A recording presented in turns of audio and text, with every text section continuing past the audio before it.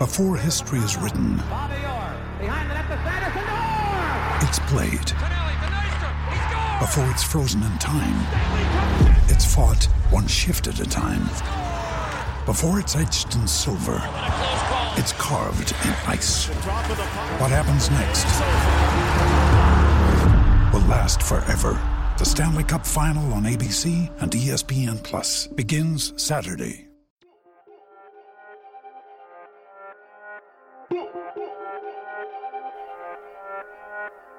All right, you are now tuned in to the Follow Through with Clips and Drew, the True Players Podcast, episode 181. RIP to NBA legend Elgin Baylor. Trade deadline is 1 day away. Are the Clippers and Lakers going to make a move? Draymond makes some erroneous comments. And who's better, AI or Kyrie Irving? It's the Follow Through with Clips and Drew. Drew, kick that intro music.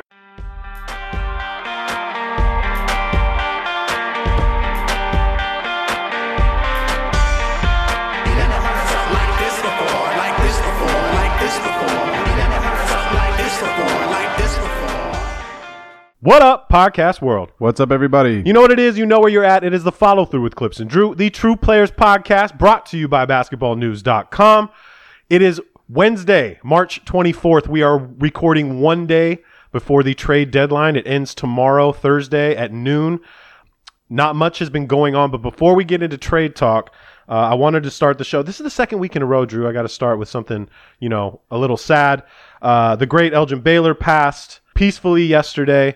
And I just wanted to, we've talked about him a lot on our show, and I'm glad we have, Drew, because, when we did our top shooting guards of all time, we got to bring up some really great memories about Elgin and how good that he was. And, we're hearing all these great NBA legends talk about Elgin. And I thought it was interesting that now finally that story of him being a reserve, and we talked about that on our show, because I felt like that was the most impressive thing I've ever seen or heard about a professional athlete. And we brought that up, months and months ago. But seeing all these other NBA players retweet it, and he was just such an amazing athlete. I obviously didn't get to see him, but he was, Mike before Mike. He was Dr. J before Dr. J. I had the pleasure of meeting him several times working for the Clippers. He was nothing but nice to me.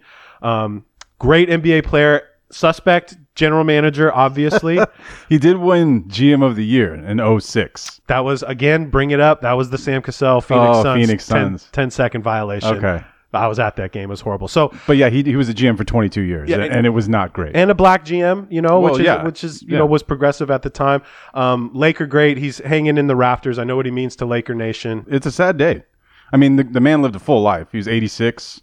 Going peacefully. That's something that I've always hoped for. As far as when you look down the road, you're like, if I could pick it, I would like to go on my sleep around 86 to 90 years old. That sounds great. That would be perfect. The stories of him that are coming out are great. All the legends of the game had so much respect for him, and he was really the first guard / forward, if you want to call him that, to play above the rim and have that hang time thing.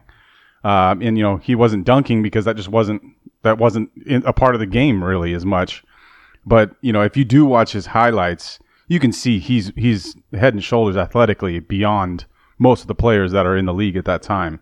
He's the third highest points per game for a season outside of Wilt and Michael Jordan. And that's still the case, even though the NBA has made this huge swing for offense. And James Harden couldn't even beat him out for points per game. And he was averaging 38 and 19 that one season. Right. It's just insane. Right.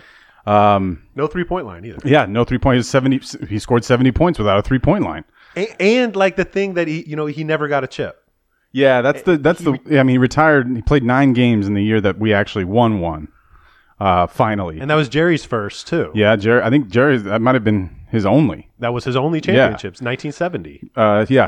71, I think. And that sucks. Right. 9 games and you're like, he had a knee problem and he's just like, I think I'm going to bow out, give guys more run. And it's like, dude, can't we just keep him on the bench? What's wrong? What's wrong with having him on the bench? Just Scalabrini it, dude. Yeah, put him on the 15th man. Right. Get him out there every once in a while. It's Elgin. He's been doing this for you guys forever. Let him do it. Yeah, why not give him the ring? But anyway, his number has been in the rafters for a long time. Well deserving of a statue. It's a sad time to be a Laker fan right now. We lose Elgin, and We're having all our injury woes. Tough time to be a Laker fan, but shout out to Elgin. Much love. Rest in peace. R.I.P.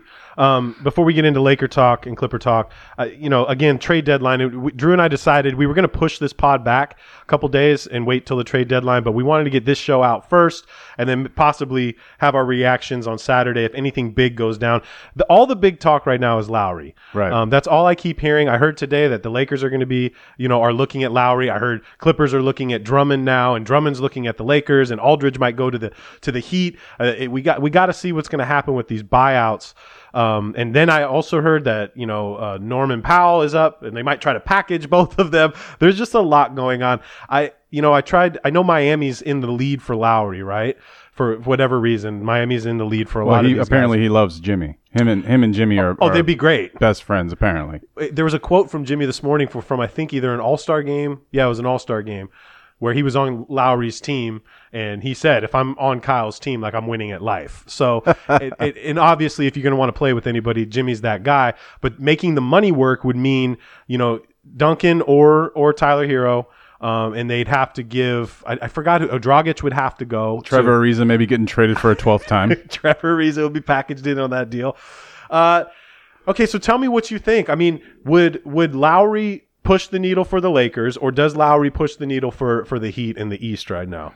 I don't think the Lakers need to make a move for Lowry. We clearly still need help in the front court with our bigs, and I do think that has to be a priority. And I think, honestly, Schroeder is very serviceable as our point guard. I like him. I think he's been playing well for us this year. The more interesting thing, now that LeBron has gone down with that ankle injury, which we haven't really discussed on the pod. First and foremost, fuck you, Solomon Hill. Hey, wait, can you hold up on the Lakers? He went to U of A. and I was there when he was there. So he's a good guy, and I actually really like Solomon. He's done really well for himself. But the reason I mention that is because LeBron goes down, and it's like, okay, now KCP's up on the trade block. Now we're taking calls on Montrezl Harrell. We're looking at what we can do with Gasol. Maybe Schroeder's on his way out. Like, all these things happen because AD's out, we lose LeBron, and Gasol hasn't played this entire month. He's been out since February. So the reason I bring that up is because now, the worst case scenario, something I've been talking about this whole time, is LeBron. If LeBron stays healthy, I'm a happy guy. And of course, that's no longer the case. He's probably going to be out for a month. But what it does do is it puts some urgency on this trade deadline that we did not have before. As I mentioned, before LeBron's injury, I was like, if we just stay, with our roster, LeBron's good, we bring AD back, I'll be fine. It's not going to be that big of a deal. But now we know that we have to stay relevant in this playoff hunt, and we really can't drop to the 7 seed or below.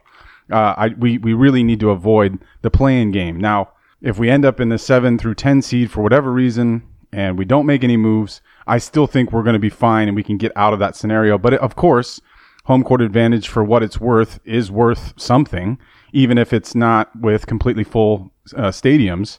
But you don't ever want to have to go through an entire postseason without having home court advantage. And it seems like, the best case scenario for us right now is to survive through this rough patch and maybe make a deal that helps us stay, in the 4, 5, 6 range until everyone is back.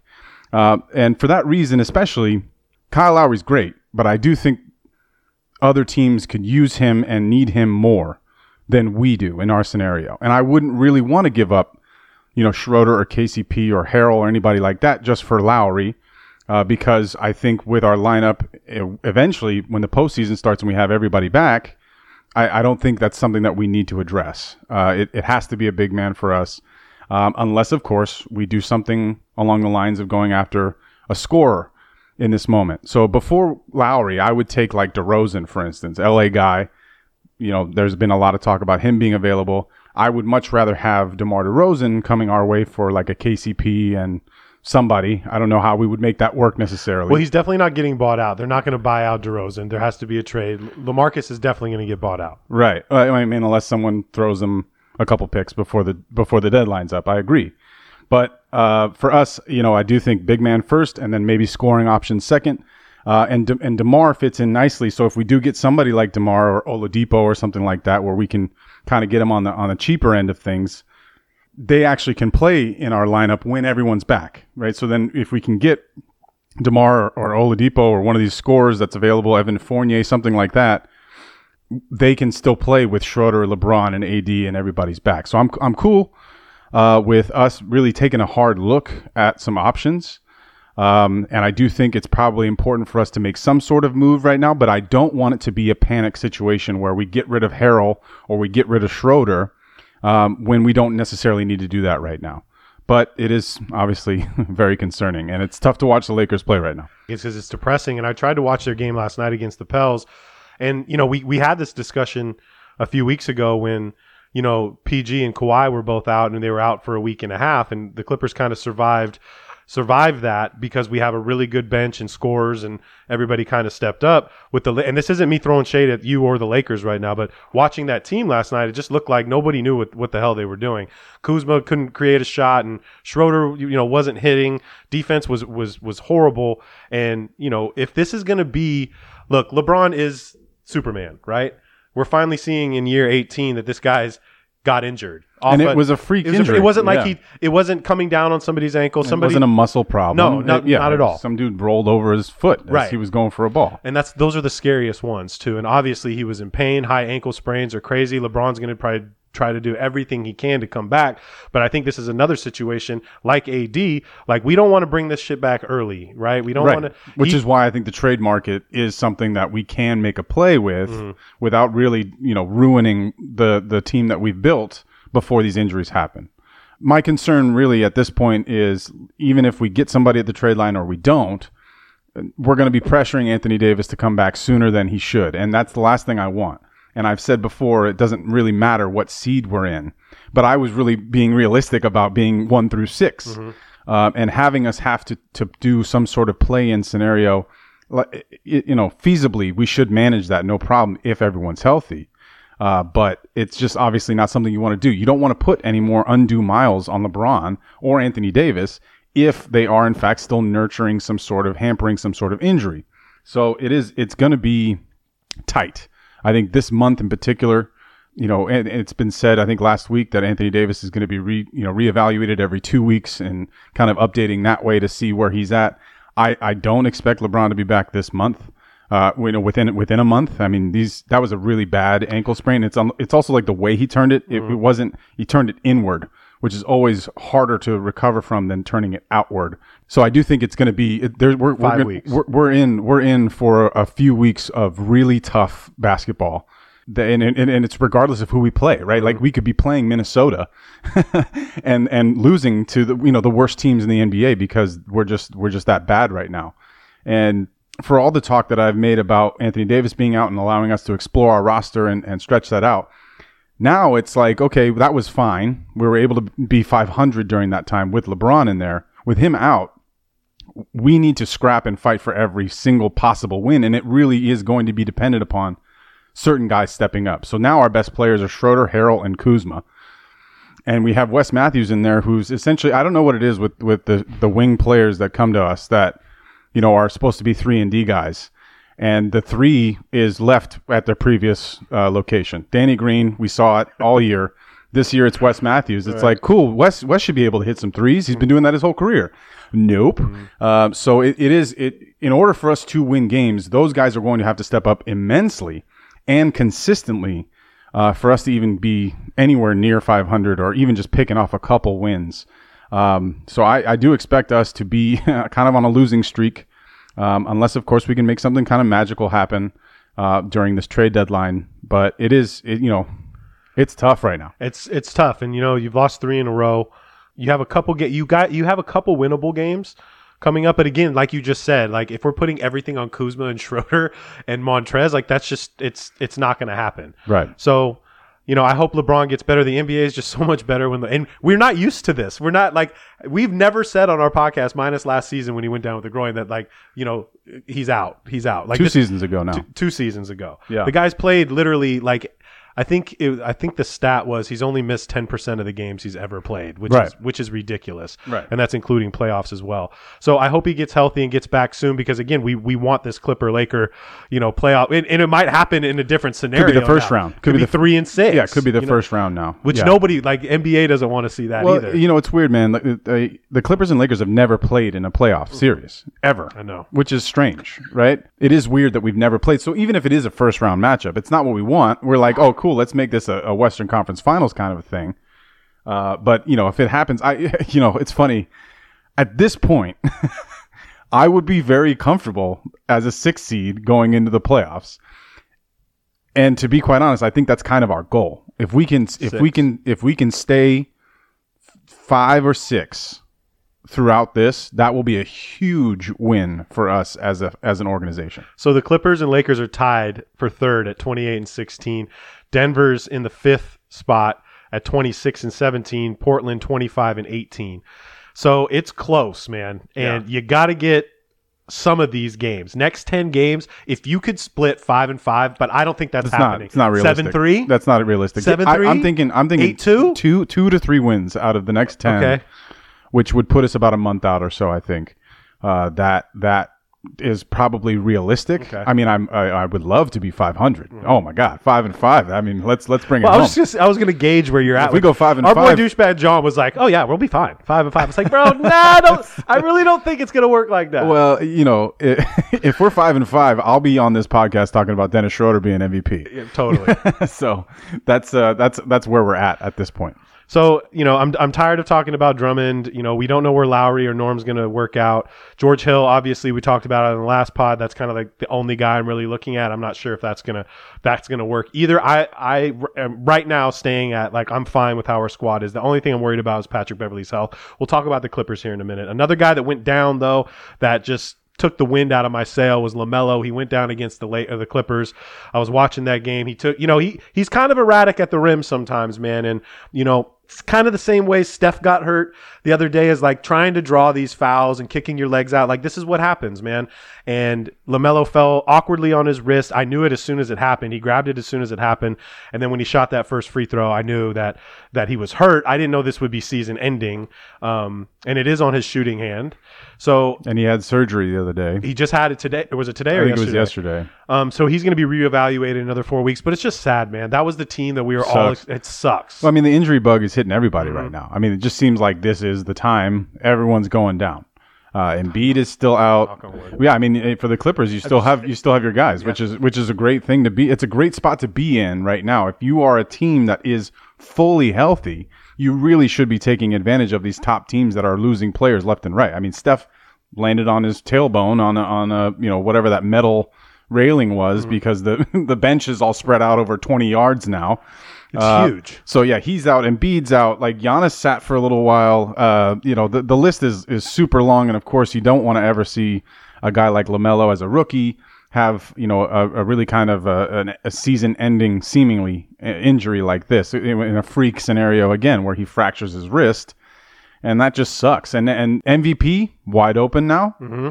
Rookie of the year, wide open. Well, now. It's down to a couple. Well, but really, wide open for Edwards and Halliburton. It was a lock for. I mean, I really do believe LaMelo had that in the bag. I mean, if he just was playing the way that he has been for the next remaining games of the season, it was going to be his. But now it's Ant-Man, Anthony Edwards, and it's Halliburton, and I don't know.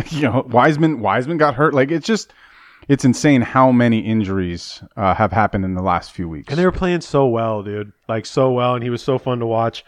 I hope he gets a speedy recovery. I hope in 4 weeks they say, hey, you might be able to play by the playoffs if they can maintain. I mean, they're going to need more from Graham, and Rozier's going to have to be huge, and Hayward's going to have to step it up. It's Graham and Devontae Graham and Malik Monk. Yeah. Those are the guys that are going to step up, hopefully, for Charlotte, unless, of course, one of them gets traded, because I've heard some stuff about Devontae Graham and Malik Monk. Right. Malik Monk scoring, having that kind of sixth man of the year, this resurgence of his career, which is awesome. There's a good chance that somebody tries to pick one of those guys off. But I think at this point, you really need to shut that down unless you're getting a starting level player in return for Charlotte, right? Because why are you going to give up Devontae Graham or Malik Monk? You need these guys. Right. So if you're going to give them up, you would expect Charlotte to have something coming back to them in return. The other one that I really don't get, and I know we talked about it on the last show, but like the Celtics wanting Aaron Gordon so bad, right? And Aaron Gordon voiced his frustrations last week, demanded a trade.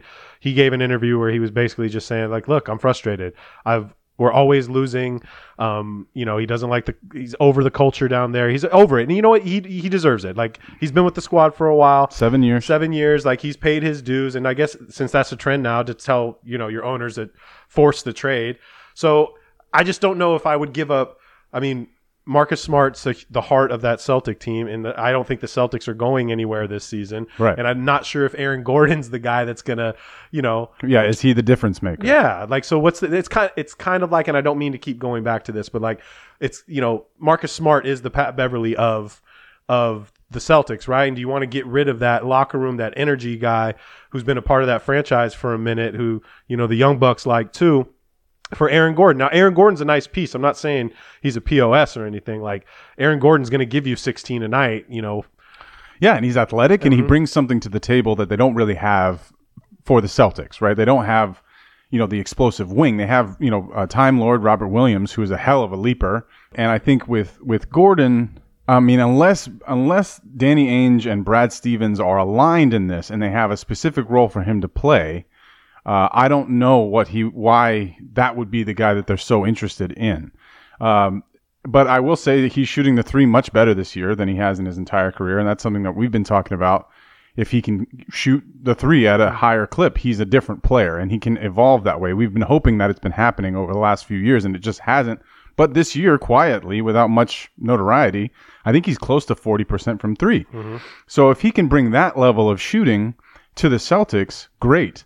But why giving up Marcus Smart for him doesn't make any sense, because if you are trying to make some sort of push for this year to try and make it another Eastern Conference Finals like they have in the last 4 seasons, they've been 3 out of the 4 they've been in the Eastern Conference Finals.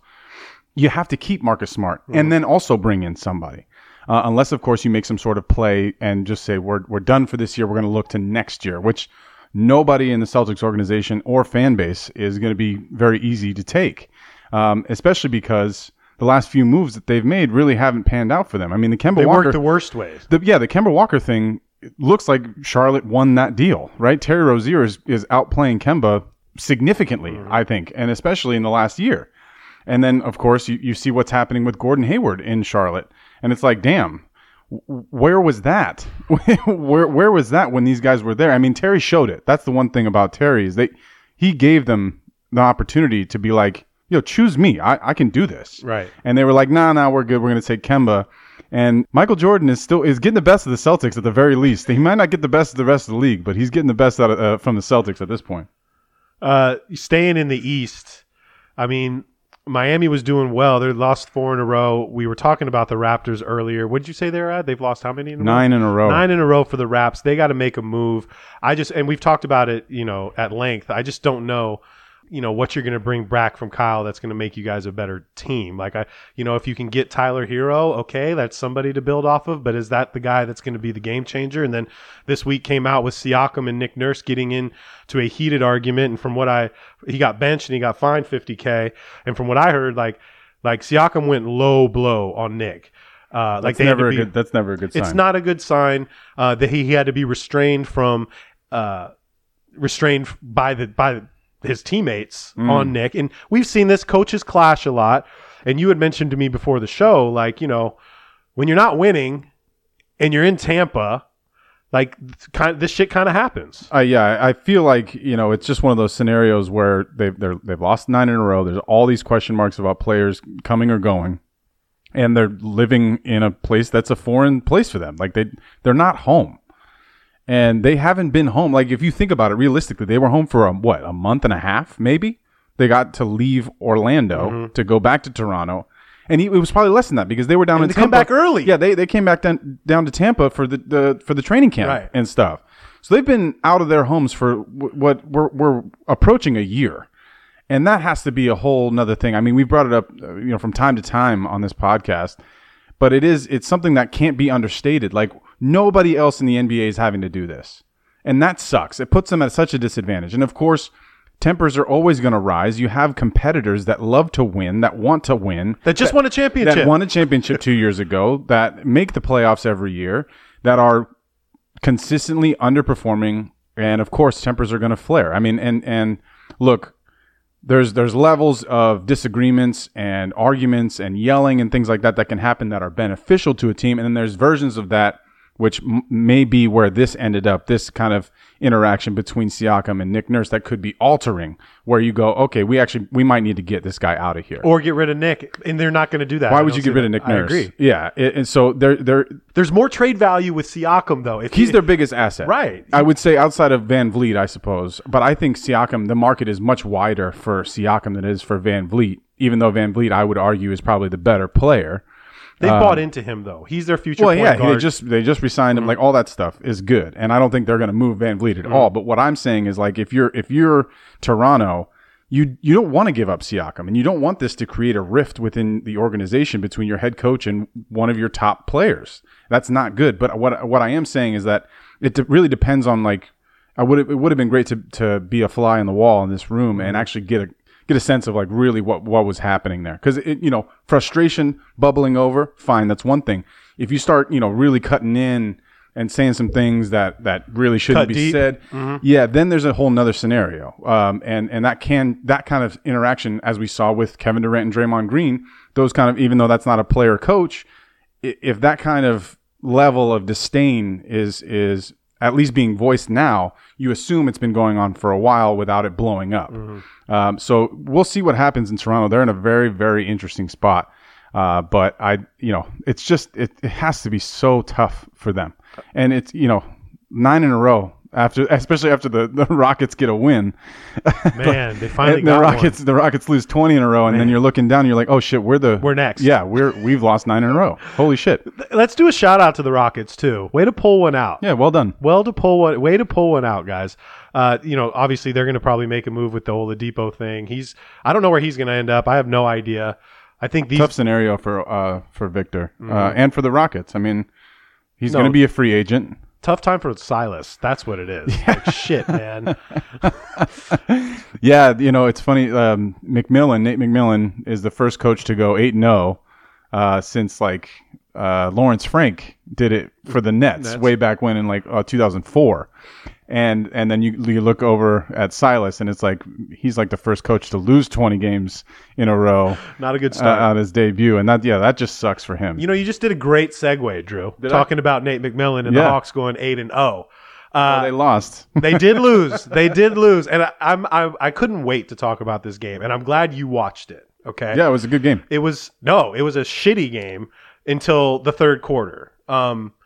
And you know what? The Clippers playing the Hawks. Hawks are, cocky right now. They've won 8 in a row. We came out firing. We were up 10-11 early, and I'm like, oh, this is definitely going to be their first loss in 9 games. And all of a sudden, we just go completely stagnant. I mean, defense was horrific. We couldn't. I mean, shots were getting put up. They just weren't going in. Mm-hmm. Our stars were not playing well at all. And I could see the frustration with Ty Lue. Zub was playing great. We're going to talk about Zub because he's coming up right now. Yeah, he was playing. He was the only guy playing in that first half. And he was killing them, right? We got to work on his hands, though. His hands are tough. He's not bad. No, if he could keep it high, dog. Yeah. It's the shit where Lou and Trez, how and Paul you could bounce it low. Yeah, you could bounce it low and they'll pick it up. Ring it up. Nah, Zub ain't catching those, and they're trying. Keep it high. Yeah, they're trying a little too hard. Threading the needle with Zub doesn't work too well. If you can get it high, keep it high. To keep it high. His hands are not bad. They're not bad. Yeah. And and we'll talk about Zub right now. I think he's playing great. He's in the starting position right now. Ibaka's out with Pat Beverly. He's getting more reps. His numbers are going up. I think he's been playing great, and I do not want this guy to get traded at all. But so we're down 15 going into halftime, right? And it was not looking good to me. I saw the frustration. Well, you guys went down by 20 in the third. We were down 15. I think the start of the third. I think they had a stretch where they got up by 18 or 20. Okay, it was more than that. Yeah. And I'm like, okay, well, Ty, they're going to come out of this locker room hopefully fired up, right? They come out of the locker room. First play, Paul George, defensive mishap. Wide open three by Snell, right? An immediate timeout. I hadn't seen this all year. Yeah, right? That was a good timeout. It was a great timeout. And Ty Lue said, fuck it. You know what? Coffee, man, Kennard, who hasn't played in a while. No. Batum and who am I missing? Hold on. It was Pat. Pat. Thank you. My guy, Pat. They come in and just wreak havoc, right? They took over. Kennard comes in and just shoots the leather off of the rock. And what's wild is our favorite announcer. Did he play in the first half? I don't even think he played in the first half. No, he hasn't played in a couple games. Yeah. And they were, he's been in this slump. And what's crazy is Seaman is our guy that is our announcer, the great Brian Siemens, right? Had said earlier in the game, like, he's like, hey, I've been watching Kennard and he's been looking really good, confident. And we've seen these lapses with Kennard where he comes in and he's like, oh, that's why we paid him $64 million. Like, he can get buckets. Right. But anyways, he came in, the energy was there, and these guys brought it all the way back. Like, ending the third, Kennard hits a half-court shot to get it to 8. And I'm like, oh. Great half-court shot. It was perfect. A Euro off 1 foot bucket. And that's where everything changed, right? And not one starter played that whole time. I think Morris got in for a sec. Yeah. I think PG was in there for a moment. But he only had 8 points that game. Yeah. It was not working. And the fact that Ty saw that, right? And immediately when we start getting buckets like that, he just let him go. Let the kids run, fresh legs. Terrence Mann, dude, and I got to say this, and this might be a long shot. Terrence Mann, to me, after finally getting to see him play and get really quality minutes, he's had these spurts where I'm like, wow, he's really good. Watching him play this game gave me the same sense I had when SGA as a rookie, where I'm like, yo, he's going to be really good. Like, this kid's got it. His motor is there. He's confident in taking his He's in the right shots. spots a lot. Right. He's got a nose for the ball, like they like to say. And it's one of those things where it's like, I know teams, if we're doing any of these trades, people are asking for T-Man to be involved. Of course. And I do not want that to be touched right now. I'm seeing a lot of, just really positive things from him. But going in, finishing the third quarter, being down 8, and then Ty slowly bringing in Kawhi and bringing in the headhunters, dude. We finished off the game winning by 9. And I think this is the kind of game, seeing the smiles on people's face. Nobody was down on the sideline. Patrick Beverly was the first person this isn't shocking, the first person on the court, to congratulate. Kawhi was out there smiling. We don't see him smile and yell. And I thought this game, and I know it's weird, it's mid-season, like against the Atlanta Hawks, but I think this is a changer for us. I think this is the confidence that T-Man needed to see and that Luke definitely needed to see. And the fact that, like, always ready Pat. Right, a serviceable 6'10" guy that could come in and shoot threes. Got a nice tip dunk in there. He got one, and that's also that's an energy booster. Yeah. So what did you take away from that game? Since you watched it. Yeah, I think all your points about the Clippers are good. To me, just good, Drew. No, solid. Okay, very good. I'll take that. Excellent. The takeaway for me is that Atlanta's not as good as that 8-0 spurt made it seem. And he got cocky on the sidelines too, bro. When you're 8-0, when you have this, this great run, and there's a lot of publicity about the fact that they're 8-0, they only really beat 2 good teams in that run. When you look at their record, like the 8 games that they played, and one of them was against the Lakers, where LeBron rolled his ankle. Right. Yeah, in the first quarter-ish, first or second quarter. I think it was the end of the first quarter. And so, as good as they were on that run, it's clear to see that they're not a finished product. It's clear to see why they fired their coach. They still have to figure out what's happening. I mean, they finally have, I think for the first time, their whole roster is healthy. I think Cam Reddish is still out. Mm-hmm. But DeAndre Hunter's back, and he came off the bench with Bogdanovich and Danilo, and that's a hell of a unit to bring off the bench. We've been saying that the whole year. On paper, they're nice. No, and I think when Hunter actually fully comes back, because he's on minutes restrictions right now, and he re-enters the lineup, the glaring one for me in that game was Herter was lost. Herter was lost the whole game.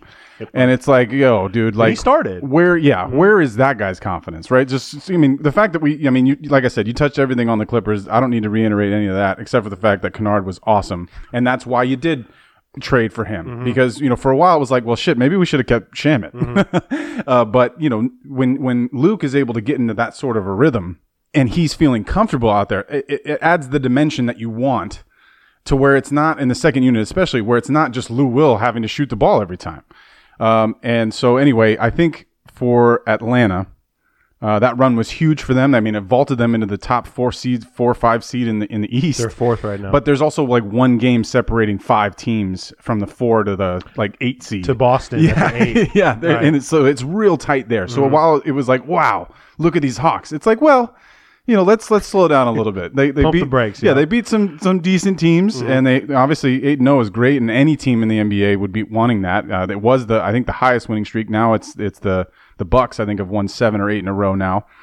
So huge comeback by the second unit, and I think you may be right about like this being kind of a launching pad for the Clippers to hit some stride. It will be interesting to see, based on some really good performances from guys like Terrence Mann, if you do want to end up turning that into another asset like a Kyle Lowry or like one of these other guys that we're talking about. We'll see what where the front office is obviously by tomorrow, but I do think that if you do keep this team, that can be huge for the second unit. And if you can get Luke coming off the bench and providing 12 to 15 points a game regularly, as well as Terrence Mann doing whatever the hell he was everywhere. He was all over the court that game.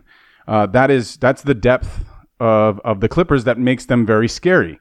But it's also like that hot and cold thing, right? Because when those guys are not doing that, then it's like, whoa, we need to make a change. So it would be nice to have some more consistency and to see this happening more regularly for those second unit guys. I think it's Kennard, Luke, and Lou kind of played that same position, and I think it's one night it's going to be Lou, the next night it's going to be Luke, and I just want to see. So we got a back-to-back starting tonight against San Antonio. I want to see how we come out, because this might not age well for us, Drew, but with me saying that this is one of those games that's going to be like a launching pad for us, and Sure. we lose tonight, like it's going to be awkward. Yeah. But I just truly think that this is the game that's going to turn some confidence around for a lot of these guys, and just being able to have these guys like Pat and Coffee, who's also very good. I mean, the guy killed in the G League, and they were ready though, like ready to play. They came in and looked great. So we'll see how it turns out tonight. I'm just really stoked on that game. I want Luke to come out and be that guy, that we want on the bench for us. Well, you brought up the Spurs, which is your next that's your next matchup here for the next two games. And I recently, it was brought to my attention that Greg Popovich and I have the same haircut. Oh, and I try to keep it a little nicer, but when my man bun is down and I have a mask on, I haven't seen that. I look exactly like Greg Popovich. Oh, we might have to. This might be perfect for our boy Juice. It's not great because when I made that realization, I was like, oh no, I might have to switch some things up. Might have to change up the look. Oh. But what that is doing is it's definitely forcing me to keep the hair up, because I looked in the mirror after I saw Popovich on the sidelines and I was like, that's very similar. That's too similar. Drew, just let me do a side by side, please. At some point, we can make that happen. Picture for me. I mean, the bun looks good. The bun looks good. And I keep the sides tighter than Greg does. You definitely But do. he's got some nice flowing locks, the gray flowing locks in the back. And when my hair is down, I was like, oh no. You should ask him what kind of product he uses. Well, yeah, I'm sure it's nice. Probably French, because he's got all those connections. All right, I got to bring up two things that we posted on I like to, incorporate what we post on social media into the shows, because I don't like answering people's questions on our posts on Instagram. I'd rather them listen to the show and we answer them here. Mm-hmm. Okay. So there has been a couple erroneous comments the past couple days. One of them being Draymond Green, and then the other one with Magic Johnson saying yesterday that Lonzo Ball has the highest IQ in the NBA, and I just don't understand that. Can Magic just stop? Chill. Go away for a while, just bro. Go be the Dodgers owner. Just go away. We don't need you anymore, dude. Why are you talking about Lonzo Ball? Did you get rid of him? Yes. Yeah, you got rid of him, and he has the highest IQ. Why don't you keep him? That happened before. Magic, he resigned before all that went down. But yeah, I'm done with Magic. So chill. But I want to talk about these Draymond comments, and we made a post on it yesterday. Draymond saying he's the best defensive player ever, right? And a lot of people kind of got heated about it, saying, well, what else is he supposed to say? And I said, well, I get it, being confident. Yeah, he was on a Warriors Talk podcast that when he made that quote. So it's like, Draymond's always going to say that. I get it. Yeah. But say that you're one of the greatest defensive players to play. Like, you should know he's a very smart guy. Like, know the history, bro. You are nowhere near Dennis Rodman or Dwight Howard or Akeem, or I put Bill Russell in there. And Bill Russell. Bill of course. Russell. Yeah. I mean, come on. They said they weren't even recording blocks, and he was getting 10, 15 a game. Right. Yeah. So I'm fine. Like, I'm fine if he said I'm one of the best defensive players to play in that situation on that team. Yeah, it works out perfectly. I think if you put Akeem or Dennis Rodman, we've seen it, or Dwight Howard, their defensive they're a defensive juggernaut on every single team that they play on. Now, it's how do I put this? You know how people got so upset with LeBron when he's like, yeah, I'm the greatest player of all time. There's actually a debate for that, though, right? Sure. There's a valid debate for LeBron saying that. Right, of course. It's not like there's 30 guys that are in the debate for it. Well, to some people there might be. Sure. But when you can name off the top of your head like 15 guys that are probably Ben Wallace. Questionable. Yeah. That questionably are better than Draymond. Right. Yeah. So what's your take on it? Yeah, I tend to land on the side of I don't expect him to say anything different. Draymond has always bet on himself. Coming out of Michigan State, nobody thought he was going to be this good. Nobody did. Right. And I don't care who the hell drafted him. Jerry West, Mark Jackson. None of those guys thought he was going to be the level of player that he's become. And even still, he's not the all-star that he once was. Right. While he is still good defensively, he's not the 2015, 2016 Defensive Player of the Year kind of Draymond Green that we have seen in the past. So, look, I think you can take that one season, for instance, of Draymond's defense, right, where he was guarding everybody. Mm-hmm. He's guarding the centers, he's guarding the wings, and I would put that one season up against a lot of the best seasons that we've seen defensively, and there might be an argument for that. But no, dude, you're not the best defensive player that's ever played the game. Would you take Lou Dort over Draymond right now? Well, Lou Dort is significantly younger. I'm just saying. Scottie Pippen. Right. The list is long. We already rattled off quite a few, but when I think of the best defensive player ever, Draymond Green's name is not the first one that pops. No, in he's my not head. the first 20.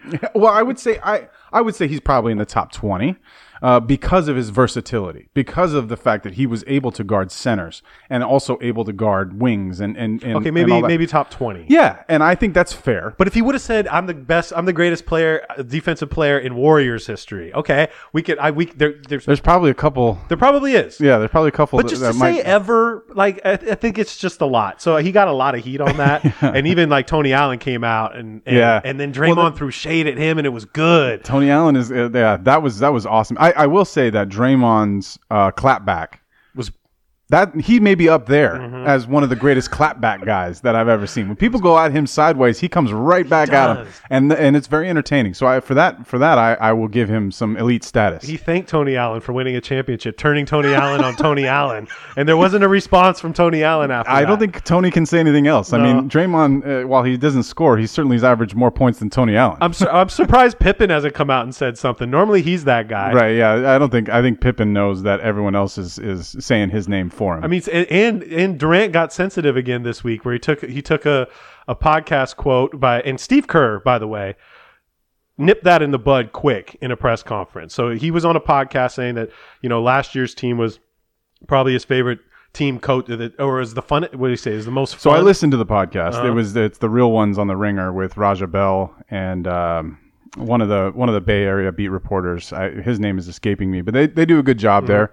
And they got Steve Kerr on, and I think Steve he seemed very laid back and comfortable. And I when I listened to it, I was like, that's a hell of a statement. Essentially, what he said was last year's team was more fun for him to coach than the team that had Kevin Durant on it for that last season. So, like, going back 2 years, if you compare the 2019 Warriors season versus this last year, which is the worst season that Warriors have had in 12 years or so, he said that team was more fun to coach. And then what happened was one of the reporters, it's an exciting quote. It's like when you hear that, one of the reporters goes, "Hey, let me tweet that out." He misconstrued it. He took it a little bit out of context, and he prefaced it with Kevin Durant's last year. And to be quite honest, I mean, I hit up Crompton about this, see what his thoughts were, and the way that I thought about it was like, what is Steve Kerr supposed to say in that moment?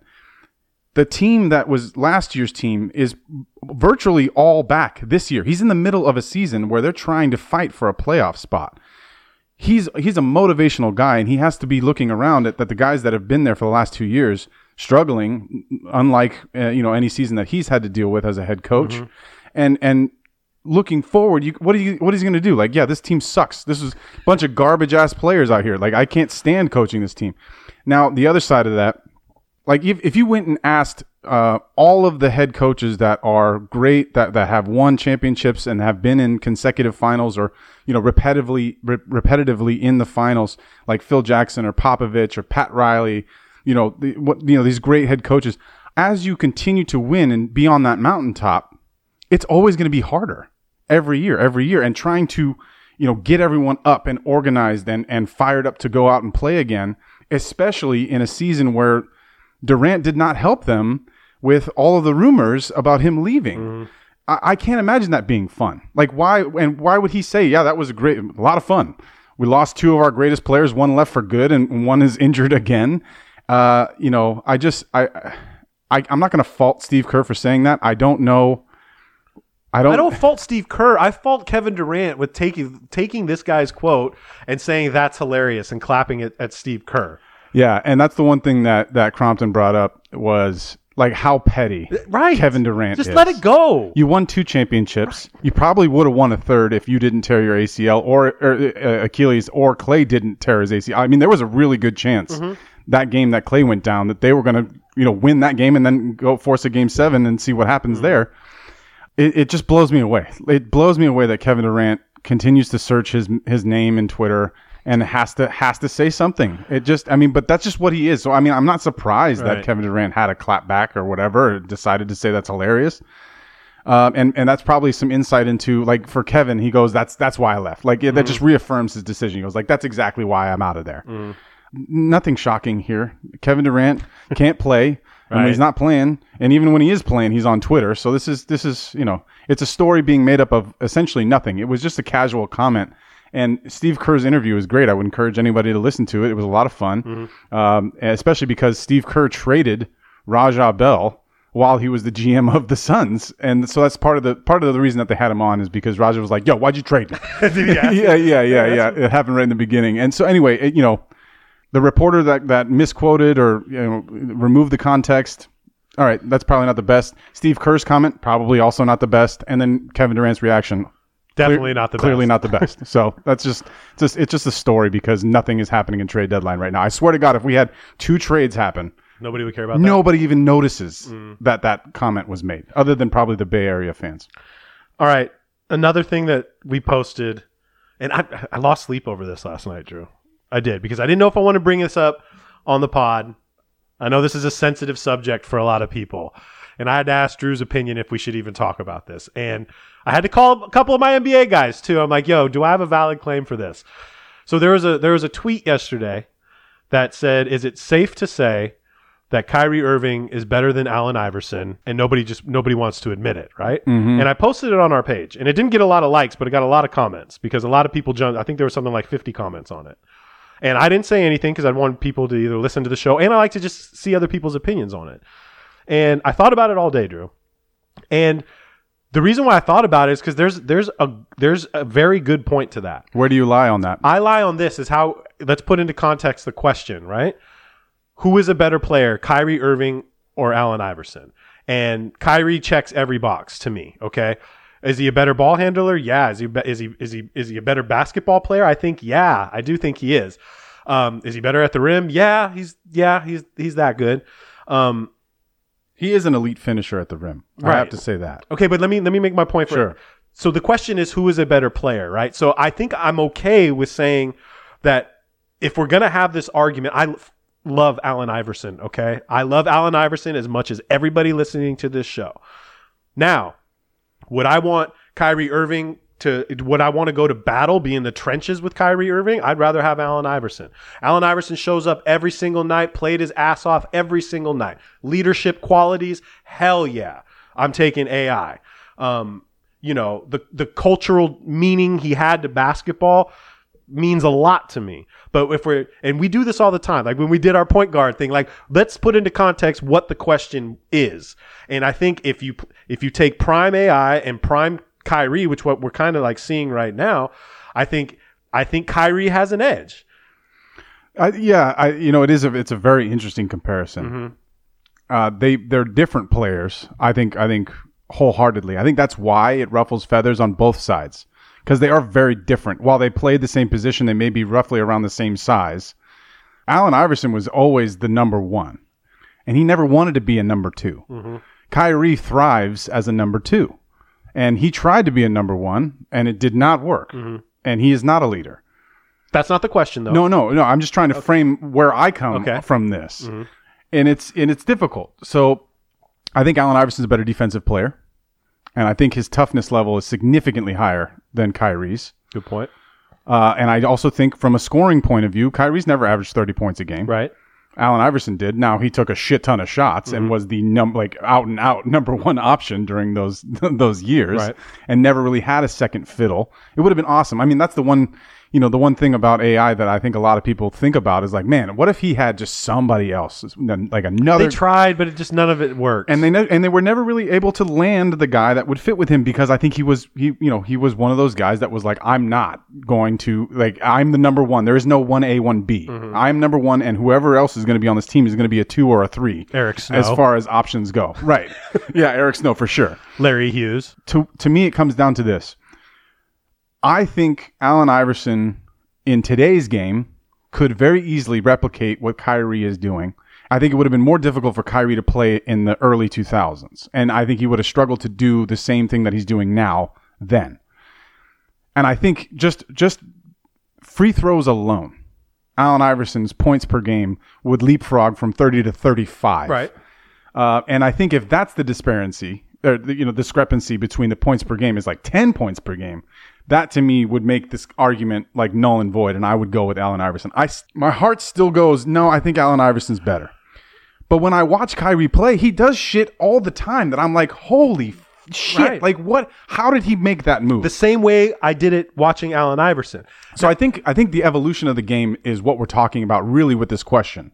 And I think without Allen Iverson, there is no Kyrie. Like, we do this all the time, right? Like, without Elgin Baylor, there's no Dr. J, there's no Michael Jordan. Good point. Like, I think that's really how the question is answered, is it goes, well, it's hard to do that comparison. Who's better, who's not? They never got to play against each other. They never got to play in the same era.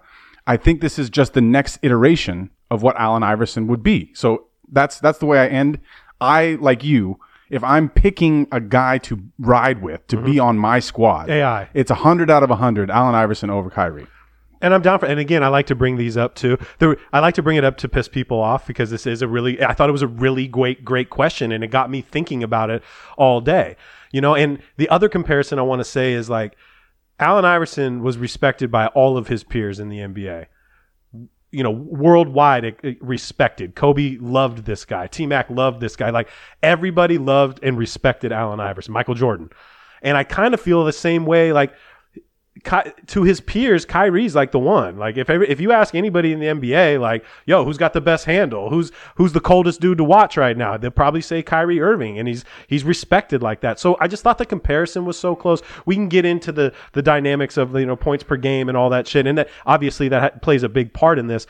But I think Kyrie was a better offensive player. I think currently right now he can do more with the ball than Allen Iverson could. But I do think, significantly, Allen Iverson's a better defender. So that's where I land. And I'm with that. And I'm with anybody that says, Allen Iverson or has a play for Kyrie. I just thought it'd be a really good topic to talk about. It goes back into, like, LeBron and MJ. Like, if you can make a good point, there are good points you can make for both of them. Right. Instead of just shutting it down and being like, well, Allen Iverson, like Kobe and like Michael, there's something about AI that we just grew up loving, and the cultural iconness of him, like, it sticks with us and it resonates and it means a lot. So a lot of people just stick with that instead of kind of just having an open discussion like we're having right now. So I thought that'd be fun to bring up. There's probably people saying, oh, fucking Clips, you don't know shit. And that's fine. But yeah, that's fine. Hopefully we made some decent points, because it is a topic that a lot of people could talk about. Yeah, definitely. All right, we're going to finish the show with a new segment that only comes out once a year, and it's called the Drew's March Madness Breakdown. Yeah, he's heavily involved in March Madness, and I know a lot of you are. Yeah, I'm going to let him take the stage on this. I'm turning off the mic, Drew. Go ahead. Well, with the Lakers being so tough to watch right now, it was a really nice break for me to sit back and watch these college games unfold. And the tournament, we didn't have it last year. The first time in my life, I think first time in my dad's life, that there wasn't March Madness. And I desperately missed it last year. I'm so thankful that it's happening this year. And it's been a hell of a tournament. And I definitely, I got completely involved and engaged. I barely watched any NBA games over the 4 days that they were running the first and second round. So many upsets. Everything was awesome. I placed a bet on Illinois to win. Just a little flyer. And they were bounced in the second round by Loyola. I placed a bet on Winthrop to beat Villanova, struck out on that one, but I won my bet for UCLA to beat BYU, and I got a couple more wagers coming in this next round. So I'm fully involved and engaged in March Madness, and it's fucking awesome to have it back. So the first thing that I wanted to bring up in this regard is when I'm watching the tournament, and there's all of this alternative routes for high school players to skip college and go, do the overseas thing, go do the G League thing, go do the prep school thing, and not go to college. But when I watch March Madness, I'm thinking to myself, who wouldn't want to be a part of that? Like, what high school player watches that and goes, nah, I think I'm good. Like, I don't want to watch. I don't want to be involved in that. I'd rather go to the G League. People that want money. And so, but here's the funny part. Like, the G League bubble happened, and I don't know how many people on the planet watched any of that. I watched a couple because I'm interested in the Ignite team, so I was watching a couple of their games, and it was fine. But the level of play and the level of intensity, of course, is nowhere near what we get with March Madness with these college teams. And so I'm thinking, if I'm a high school player that's a number one pick, and that has the option, I'm that good. I'm that good where colleges want me, and I have this option to go to the G League or go play in Australia or something like that. I would always lean towards that experience because it's never going to be recreated. You're never, ever, ever going to get a chance to be in March Madness after you make that decision to go pro. And so to me, when you're looking at guys like Cade Cunningham, who's going to probably be the number one overall pick, he got to have his experience, and unfortunately he got bounced out. But he can say that was something that I was a part of, and it was awesome. And then Evan Mobley, who's probably number two, him and his brother, the Mobley brothers, crushing it for USC, absolutely obliterated Kansas. Those guys are going to always have that experience, and probably, definitely Evan's gone, but probably both of them are going to be gone to the NBA next year. So I just had that moment where I was like, man, this is so exciting. Like, why wouldn't you want to be a part of that? And of course, money, of course, is the biggest deciding factor. If you're in a situation where you think $100,000 is, what you want, and that's exactly what you want, then fine, of course, go play, wherever they're going to pay you that. And some people might say college can still offer you that, as we've seen, in the past, DeAndre Ayton. So I think, that was the number one thing that came across my mind. What about my guy Landfill? Remember Landfill from Beer Fest? What's his name? Yeah. You're talking about the guy from Beer Fest and from Super Troopers. Farva. I don't know the guy's. I don't know his actual name. You don't know the Hooper's name? Oh no, Kurtwig. There we go. Krutwig. That's my guy for Loyola. Number 2 pick. He was a freshman the year that they made it to the Final Four with that crazy run, and I think they were an 11 seed. They're an 8 seed this year. They just bounced out Illinois, which is a big, Chicago, Champaign rivalry, in-state rivalry for Illinois.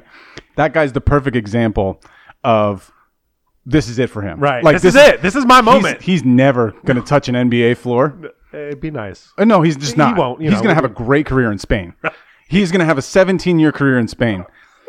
But he's never going to be on the NBA floor for more than a few minutes and a handshake. But that's the kind of stuff that I'm talking about. Right. Like, I love being able to sit down and watch this guy who's been there for 4 years, who's currently losing his hair, and does not look anything like an athlete. He looks 40. Yeah. He looks like my tile guy that came. He looks like if I went out on the court right now. Like, we look the same. I don't know how he has a belly. Hey, Drew, stop. He has a beer belly. And it's insane, but he is so good. His footwork. There's a 7-footer on Illinois who's probably also going to be in the NBA next year. Coburn is what they say. His name's spelled Cockburn, nice. But they forget the CK there in the middle. K is silent. Yeah. They just go with Coburn. For whatever reason. And that guy is a legit 7-footer, looks every bit of Ben Wallace. Wait, they changed and the CK Dwight to Howard. A B? So his name is spelled Cockburn, Cockburn. That's your name then. Nobody says Cockburn.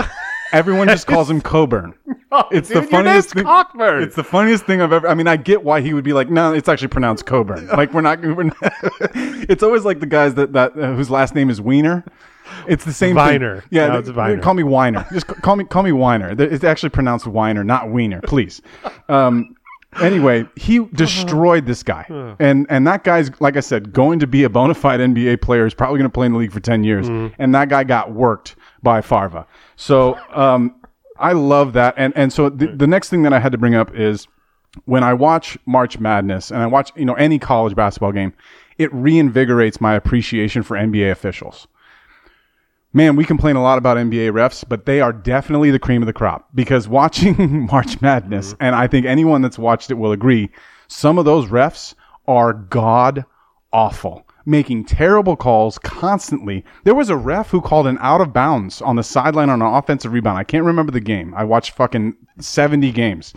But one of the games, the guy caught an offensive rebound and was about to go back up, and the ref called him out of bounds. His foot was in bounds by 6 inches. Like, where are you watching? And it's like, dude, wait, do you need the glasses? Like, do you have the prescription visor? Like, some of these refs are wearing the masks and the visor out there, and I don't blame them for that.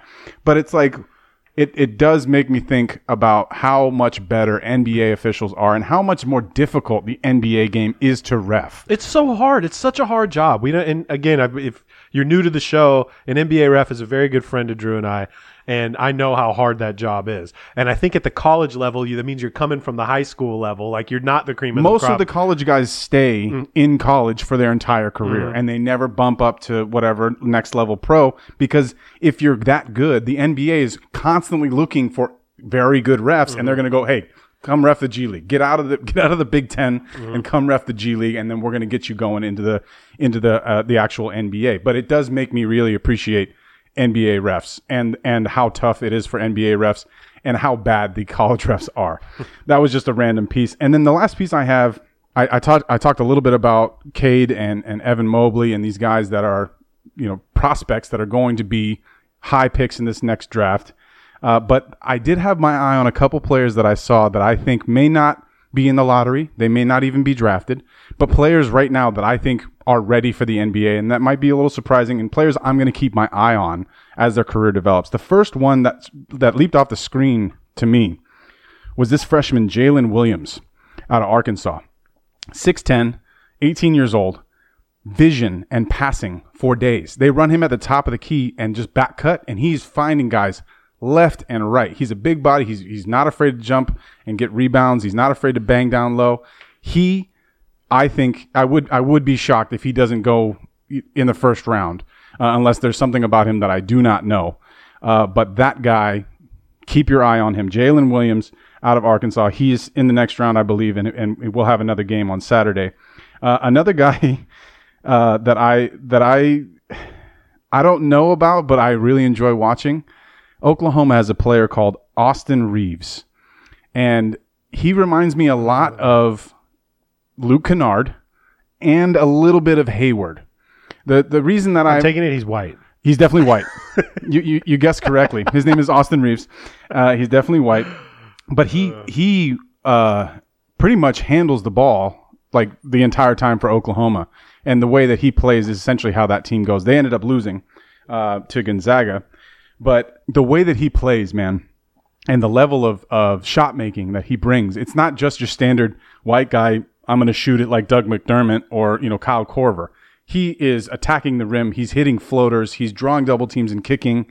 He can hit a three for sure. It's very Luke Kennard-ish. It is. So, and the reason that I said Hayward or Kennard, he doesn't have the athleticism that Hayward had, right? Hayward's like, I'm going to dunk on you back before his ankle injury. And he doesn't have that. But he has this level of confidence that Hayward had at a very early age in Butler. I think Austin Reeves is going to be one of those guys like Luke Kennard, at the very least, that can be a crafty scorer. He's only 6'5", but it's very Luke Kennard-ish, and I like that guy's game. He did play against Corey Kispert. That's a guy that's probably going to be drafted in the first round. He's exactly Doug McDermott. So watch out for Kispert. If you're a team that's in the lower half of the draft and you need shooting, Lakers, then maybe look at Corey Kispert. What about the Oral Roberts kid? So Oral Roberts has a couple kids that are really exciting, but undersized. Right, They're too just small. those guys, unfortunately, unless they change their games. Like their point guard is not, he's just tiny. So maybe there's a chance for him. But Didn't he lead the nation in scoring though? Yeah, the two guys on Oral Roberts led the nation as a tandem in scoring. Okay. They're the number one duo in scoring, and I have a bet on them for this next round. I have a little wager placed on them to advance Nice. to the Elite Eight. Drew's gambling corner. Yeah, exactly. My boy lives in Michigan, so I'm just like, Oh, is hit him up. that Max? Yeah, Oh. exactly. It's our boy Max from Michigan, Okay. who's like, it's legal to bet there, so I'm Right. just like, yo, let's slide this in. And he's definitely in the scene. Yeah, without a doubt. He's in that scene. Yeah, he knows what he's doing. Last guy that I want to talk about, this list is short, but it's the random guys that I haven't heard of before that are playing their asses off, that are making a name for themselves. Ethan Thompson out of Oregon State, point guard, 6'5". That guy can play in the NBA right now. He is solid. He's built very well. He moves the ball well. Good passer, good shooter. Ethan Thompson, another guy to pay attention to if you're watching the game this coming. I think the Oregon State plays against our boy Farva and Loyola Chicago, I believe on Saturday. And that guy, he's an NBA point guard, so I wouldn't be shocked if he's somewhere in the league, unless, of course, this is only a small sample size. But I watch him play, and you go, that guy can play in the NBA right now. So my list: Jalen Williams for Arkansas, Austin Reeves for Oklahoma, Corey Kispert for Gonzaga, Ethan Thompson for Oregon State. All of those guys, in my opinion, are NBA level, and we should probably see them play in the league next year. Write those names down. Those are Drew's picks, and he's sticking to it. I do have a couple other things. Clipper game. It's 5:33, but No, we're done. It's very, very quick. okay. Steph Curry is the all-time assist leader in Warriors history. Okay. Past that, couple milestones. Good for you. Chris Paul, 10,000 Oh assists. yeah, shout out to CP. 10,000 assist club. Number 6 now, right? The sixth ever to do And that. he's about to catch magic maybe by the end of the year. Yeah, I mean, he doesn't look like he's going to retire anytime No. soon, so he's going to keep climbing that list. Way to go, CP. And then our boy, Joe Ingles, Chris Kringle, Chris Kringle, Joe Ingles. all-time Utah Jazz three-point leader. That's crazy. Think about that. The guy would barely snuck into the NBA. Made 3-pointers? Made. Three-pointers Interesting. made. Joe Ingles, all-time leader You'd for the think, Utah like, Jazz. Hornacek was there. He didn't play there a long time. Wasn't there very long. Mehmet Okur, Mehmet. that guy was just railing all he- threes. But, you think about who's been their best three-point shooter. It's been him. And his percentages are always right around 40% every year. Joe Ingles. So shout out to Joe Ingles. Yeah. Those are my last couple things. That's a great drop, Drew. I appreciate that. I forgot about CP's 10,000. That's a lot. We're going to wrap it up because the Clippers are on their back-to-back. The game has started. Check us out on basketballnews.com. Again, we got a bunch of cool content over there. We're putting out stuff every single day. Follow the podcasts that are on there. Check us out on Clubhouse, basketballnews.com. We're going to take them out. So if you didn't notice last week, our boy Beats by JT, he made us a song with our voices in the beat, and it's hot. So turn it up Yeah, that was dope. and bang it. And RIP to Elgin Baylor. It's the follow through with Clips and Drew, and we're Ghost. You know what it is, you know what it is, you know where you're at. This is the follow through with Clips and Drew. What up, podcast world? What up, podcast world? You know what it is, you know where you're at. This is the